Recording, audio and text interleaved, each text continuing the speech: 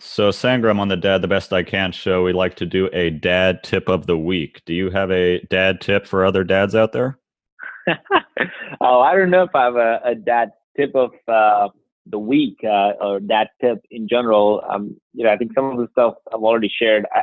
I think maybe one thing that we have started to do is almost treating every weekend as a vacation, as opposed to waiting for that big vacation to come once a year or whatever that's going to happen, the spring break or summer or whatever. We're just trying to figure out how do we treat every week as a vacation, which means we want to be unplugged.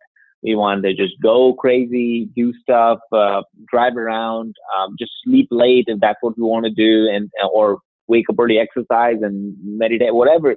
Like just figure out what you want to really do this weekend as if it's a vacation weekend, and not a work weekend. Not like, oh, we need to get the groceries done on Sunday evening. That kind of weekend. I mean, that some of those things you have to do, but can you turn more of your weekends into more of your vacation weekends?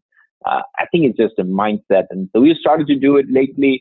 It's been fun. It's been hard sometimes, but whenever we did it, I think we have never regretted it. So I think that's a challenge more so than a tip.